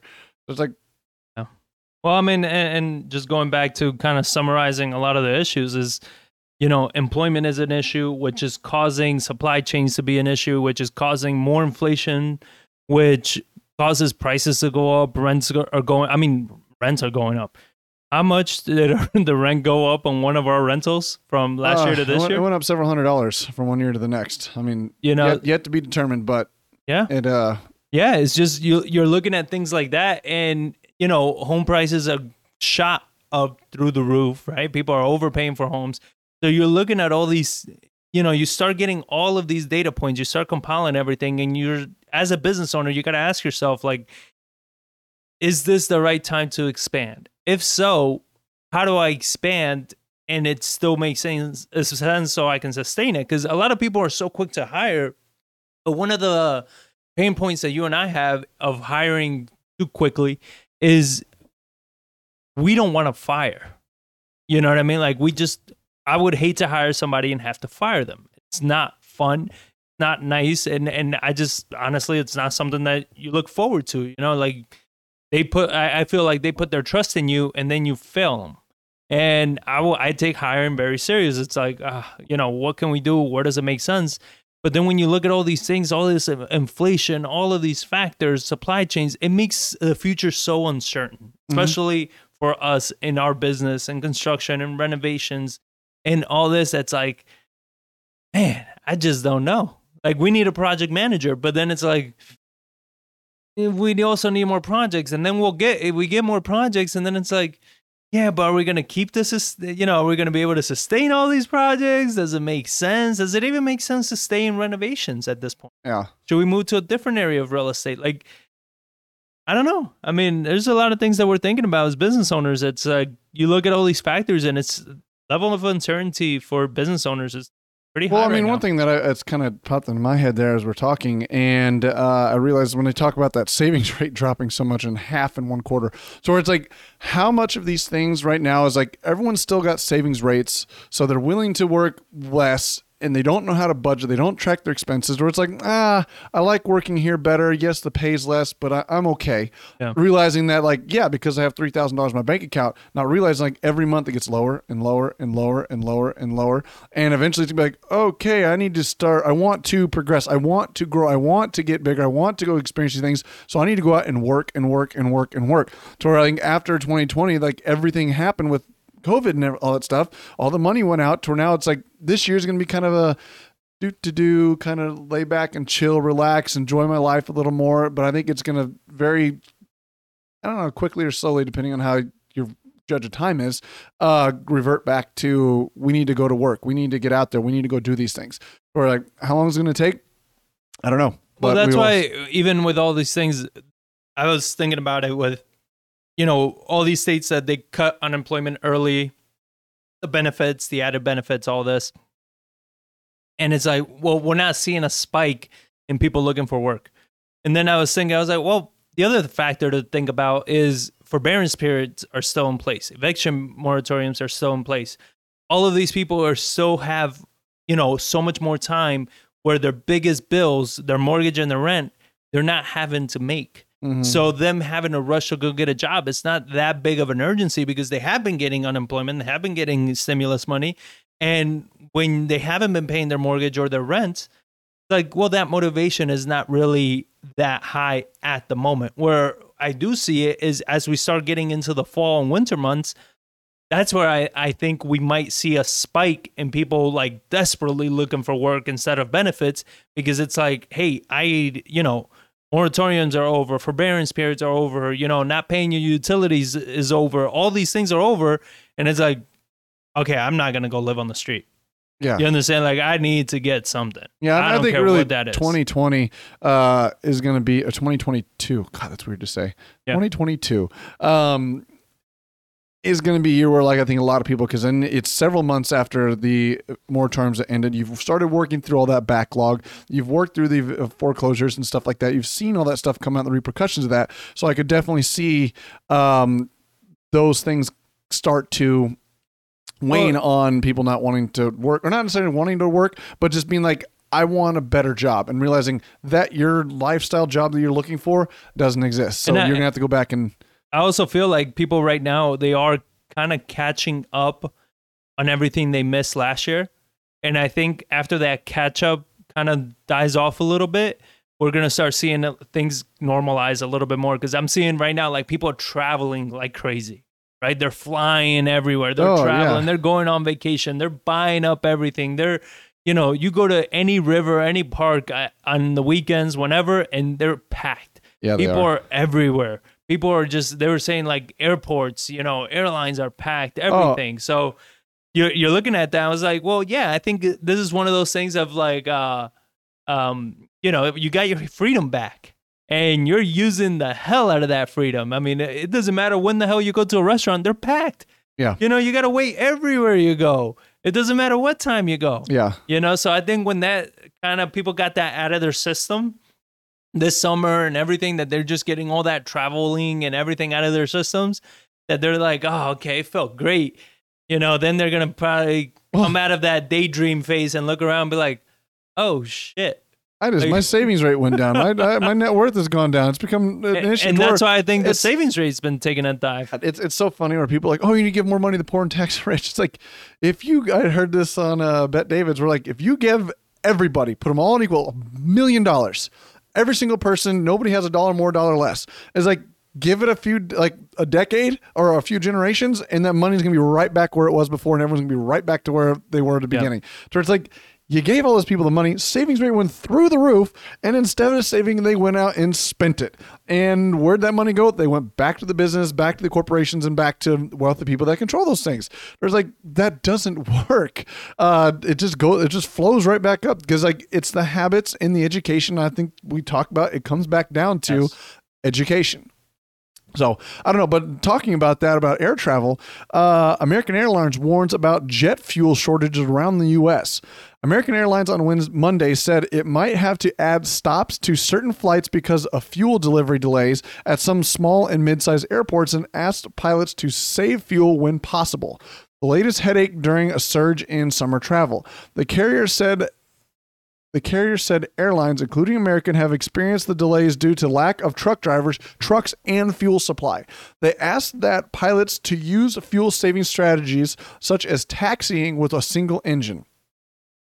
Which to me, I'm like, why wouldn't you try to save fuel all the time by using, like, if you can save fuel by using one engine versus two, wouldn't that affect your bottom line at the end of the day, because you're always spending less on fuel? Maybe it does more damage on planes. I don't know. Do they take longer to get somewhere if they're using one engine versus two? I don't know. I guess that's a question for our pilot friend. American said that the flight disruption because of fuel shortages have so far been minimal, and that it hasn't had to cancel any flights as a result of them. The fuel supply issues have sprung up during a surge in domestic leisure travel demand, which U.S. airlines executives say is near or above 2019 levels.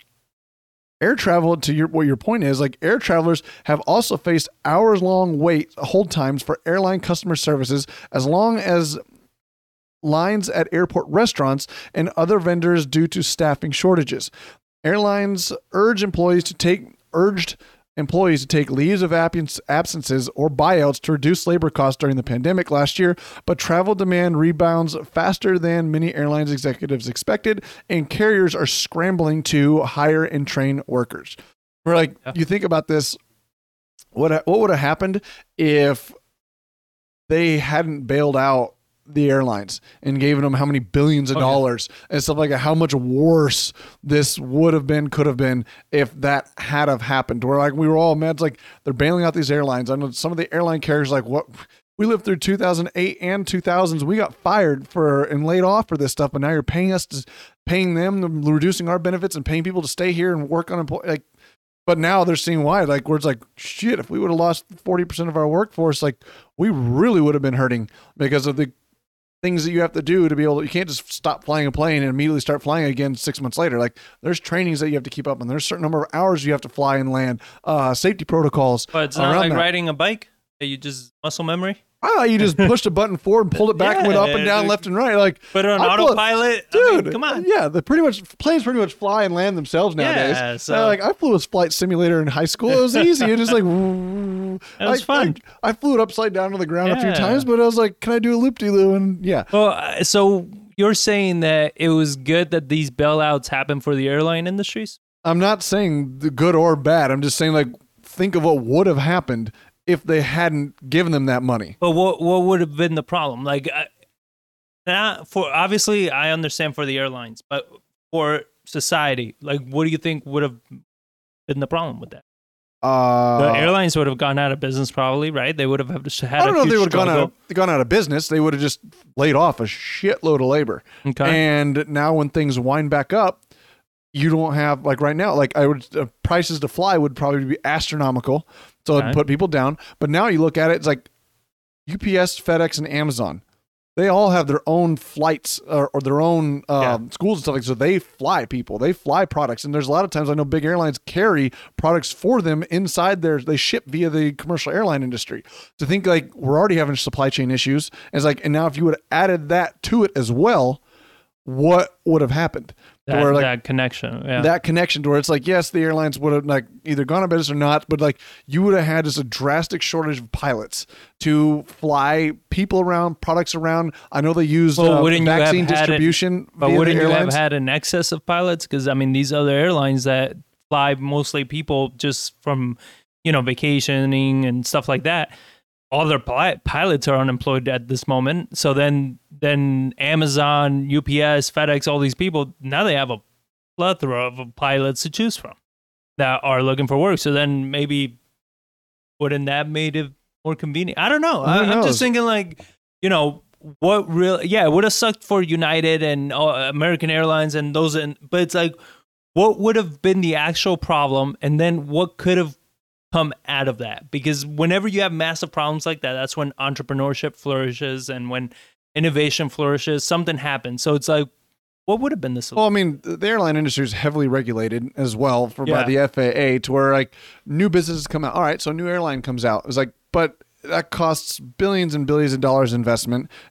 You still have to train pilots to where, like, if they haven't landed a flight in so many days, they have to go back and do all kinds of simulation and training to get their certifications back. To where, like, that is a big issue. To where, like, I think last year when they laid everybody off, they kept them on the payroll so they could still train them. So when things did come back, they can be ready to go. To where, like, I don't know what would have happened if they hadn't. Yeah, I don't know. I think it's an interesting premise. Do you have another article that you want to touch on? Let me see. Do you got something you're wanting to close out with? Well, I wanted to have kind of like a little discussion. So you and I both listened to Patrick Bet-David. That he has a lot of interviews and stuff like that he does. He's very good podcast. And he does the PBD podcast, right? Where they kind of do what we do. They talk about, but more it's of not as good. No, they sometimes get into gossip and talk about dumb shit. But anyway, within all this, Patrick came out and he said that he puts up $5 million to have Trump and Obama sit down on a long form conversation, like a couple hours, and go over what are the best course of actions, how can they come together to fix the US. So he says that he will give each candidate $2.5 million to sit down for a few hours and have this conversation, because he feels that his reasoning for doing it is that he believes that Trump does love America and Obama does love America. Yeah. They just have their separate beliefs, but all in all, they both love America. So he's like, if you both love America, then can we not sit down and try to come up with a better compromise? Because one point that he made that I agree with is it's becoming more and more divisive. Everything is just like picking sides consistently. Like, you cannot agree to get the COVID vaccine if you're a Republican, right? That's like, or wear a mask, like, or wear a mask, right? Where it's like, wait, how did health become a left or right wing discussion? Right? It's so many of these things that's just become so divisive, so political that it's like, oh, if you wear a mask, oh, then you got to be a liberal, you got to be a Democrat. It's like, or maybe you care about your health. I mean, when or if you respect, gay people or black people, oh, then you got to be a liberal. It's like, no, I'm just bless you, I'm just a human being, right? Like, I support and respect other human beings. Like, it doesn't mean that I'm one way or another. If I want to have a gun, oh, then you got to be these right-wing nut jobs. Like, yeah, no, right? So it's become very divisive, where his thing is like, can these two people come together and come up with a solution? Here's my thoughts on this. From PBD's part, I believe that this is just an attention grab. I think it will be extremely good for his brand. Oh, yeah, that's why he's doing it. Because whether investment. he really believes this is good for the country, I do not believe that he's that naive and stupid to think that would actually go anywhere. You know what I mean? I believe like having Trump and Obama sit down and talk, aside from entertaining, I don't think it's neither worth one of them, goddamn thing. No, and it's like, what are the chances of this happening? I put it 99-1, it not happening. Hey, with enough money behind it, I don't know. $2.5 million, like to Trump, $2.5 million is nothing. But nothing's to say that they can't get together and get with more money people and raise more money to give until they hit a number that each of them are going to say yes. It's just I just don't think those two people can stand each other. Those two personalities, to where like I don't think they can have it basically turn into debate.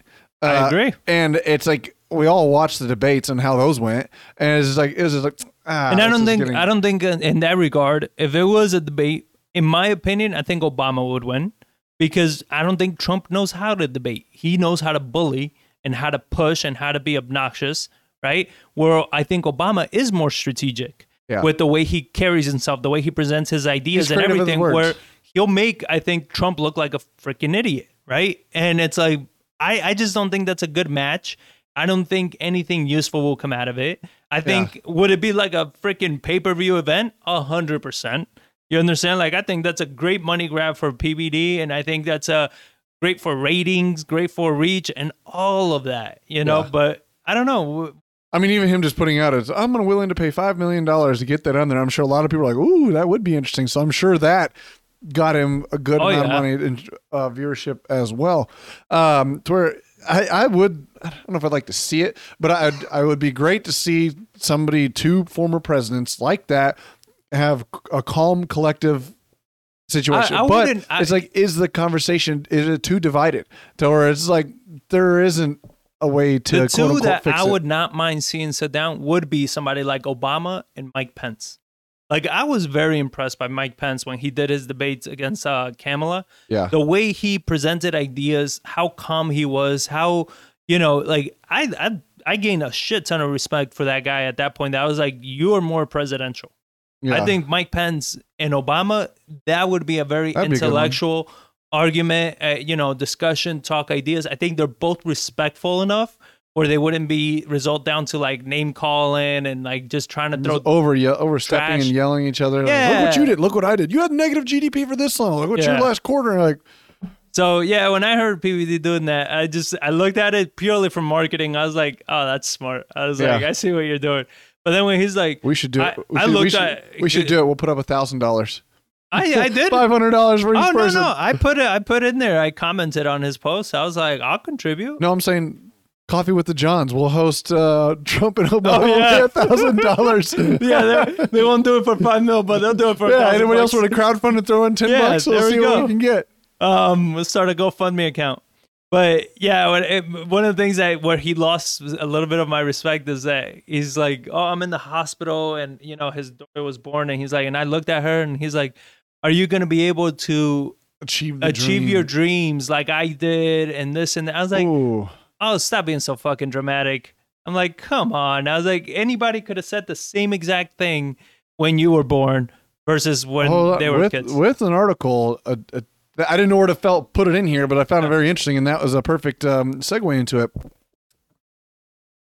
Many Americans think kids will be financially worse off than their parents. The coronavirus pandemic has made parents pessimistic about their children's future. More than 2/3 of U.S. respondents said that they think today's children will be financially worse off as adults than their parents, up from 60% in 2019. Only 32% think children will be better off. Children of the pandemic faced a double whammy of virtual learning and an economic recession. When schools shut down, classrooms shifted online. As a result, they suffered significant learning losses, which translates into reduction in lifetime earnings, studies have shown. Over the past several decades, there has been a rapid deterioration of the American dream, which has long understood as a commitment that each generation should do better than the one that preceded it, Grusky, or whoever wrote with that article. Several studies back that up. For instance, a report by the nonpartisan think tank New America found millennials earning 20% less than the baby boomers did at the same age. Young adults in America today are not on a much lower trajectory in their wealth accumulation than their predecessors are on a much lower trajectory. The paper stated dramatically so. And they did have a chart in here that was very interesting to where and it's not just like this generation, no, this has been going on since the 1950s about how many percentage of their children are living better than their previous generation, just so you can kind of take a look at that, what that looked like. It's just fucking dive. Oh yeah. I mean, anybody could look at that. You could just see that screen. I don't know. Nope. I figured to give it a shot, but it's gone from 90% in 1940s of percentage of children living better off than the previous generation, all the way down to 50% in today. So, it goes way back to where you have that data of are they earning more than the previous generation, and this has been on a constant dive all the 1960s. Then it went up a little bit in the 70s, and it's just been steadily falling ever since. So it is something that is worrisome, and to where PBD's aspect of it is he right to be kind of worried about that, looking at the way things are going and how things have gone? I don't know, because I think you're comparing it to different eras of people, right? Where they're saying, how these people are and everything. But people were different back then. There were different work ethics. There were different incentives, like what we talked about last week about why it's so hard to hire people. People are not so much searching for money as they are for quality of life. So it's not so much like back in the day, it was money. Especially you talk about World War II era and all the Great Depression and everything that happened, right? Money was at the center of everything. Yeah. That's where we had the boom, because everybody was just like, I want a job. I want to make money. I want to have a lifestyle. I want to own a house. Yeah. It was very materialistic. It was very, what do you own? Who are you? What do you have? And since then, it's been growing more and more into now it's just, what's your life like? What's your mental health like? What's all this like? So when you're looking at all that, I think it's not the right way to look at it. And then the next thing I look at is, as a parent, what the hell are you doing to set your kids up? Mm-hmm. You understand? Where more and more parents rely on what is the government going to do? What are the school systems going to do? How are you going to raise my kids? How are you going to educate my kids? It's like, well, what are you going to do for your How are you going to teach your kids about money? How are you going to set your kids up? How are you going to teach them about personal responsibility, doing what's right, getting a job, holding a job, showing up, being responsible? Like, how are you teaching them all of this? Or are you just expecting that society will do their best? You know, so I don't know. When they talk about, like, you know, future generations being worse off, I do agree. Just because our generation, our previous generations, they were just too soft. They were too soft. They didn't have the right, I believe, work Previous ethic. generations or the future generations? Or like, what was it, right before us? Like the baby boomers and the, what was it, Gen X or whatever, they raised this generation that we have now, Yeah. right? And this generation, a lot of them are very soft. Yeah. Soft people are going to raise more soft people. You understand? So it's kind of like, you know, until shit gets really bad and those soft people need to toughen up, and then they'll raise tough people, right? So it's kind of like that circle of life of generations go. It's like, yeah, it was gradual, it's substantially better, and it got worse because people just got softer. It's like tough times raise strong men. No. Strong men create tough or great times. Great times breed soft men create bad times. Yep. It's that circle. So you look at it coming out of the Great Recession, Great Depression, and World War II. That was a very tough time, and you have some very tough people that came out of that, and they created a very great time. Yeah, women working at factories, building tanks. I mean, like, some tough women. Yeah, it's like, and also like you look at the decade of the Great Depression, to where it was a very tough time, to where it created some very great times in the boom after that, and now it's kind of created that cycle that's coming back down. Because you had people that were willing to do anything and everything to survive, right? And then because they were willing to do anything and everything, they built amazing things. And then all these amazing things made people not have to do everything and anything to survive. So then they built things that made you weaker and softer. And it's like, now these people don't know what the hell they have. Well, I mean, you think about it, like the 1940s and 50s, like you didn't have as many billionaires and millionaires, and you didn't have like the mega yachts and the Instagram, so people knew about that stuff, to where you see it all over the place, to where now everyone dreams of like, oh, I want that. And to where you just don't have that kind of you have more of those aspirations nowadays, but it's just so hard to attain. But we're back in like the 40s, 50s, and 60s. You didn't have that stuff. Like you came out of the boom with the rest of the world being devastated. So, well, yeah, even Vaus, who says, I disagree. You can literally do anything for money today, from playing video games to making ugly cakes on YouTube. Yeah, she's stuck on this lady that makes disgusting cakes on, like, ugly looking cakes on YouTube, and she has like a massive following. Even though all they do is make fun of her cakes. But it is one of those things that's like, it's just that, like, people, and I know how everybody's gonna take it, but I don't give a damn. Tell the truth. Like, oh my God, I gotta work 2 jobs just to eat. I'm like, and you're eating.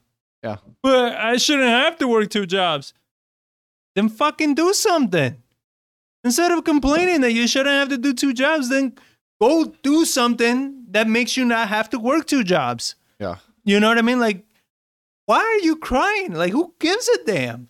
And that's why whenever these politicians get up and they're like, we need to stop this. How is it that an American working 2-3 jobs cannot have this kind of... I'm like, I'm sorry, what responsibility is that of yours? Well, exactly. And I look at it's like, okay, well, what am I supposed to find the time? I have 2 kids. Why'd you have kids if you couldn't afford them? Ooh. Blender. It's like, if you wanted personal responsibility, Yeah. the choices that you made led you to the position you're in. The choices that you make are going to lead you out of the position you're in or keep you there. It all comes down to the choices of how you handle yourself, how you handle, and I mean, it all comes down to literally, I think financials is a big thing that our country does not teach you anything about. Yeah. They're like, who taught you how to balance a checkbook or what a credit card was? Like, I found out the hard way.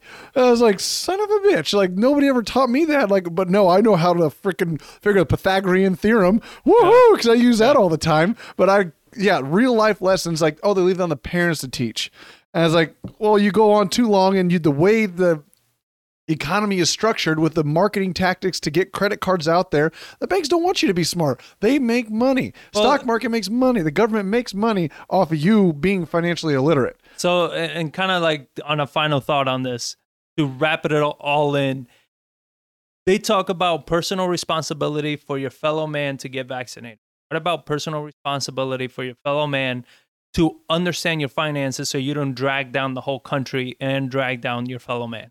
Yeah. You understand? Like, why aren't we forcing that on people, but yet we're forcing a vaccine? Why aren't we forcing financial education, personal responsibility, but we're forcing this? You understand? Like, I think this has much bigger repercussions than a vaccine does. You know what I mean? Because, you know, I mean, let's just look at what's happening.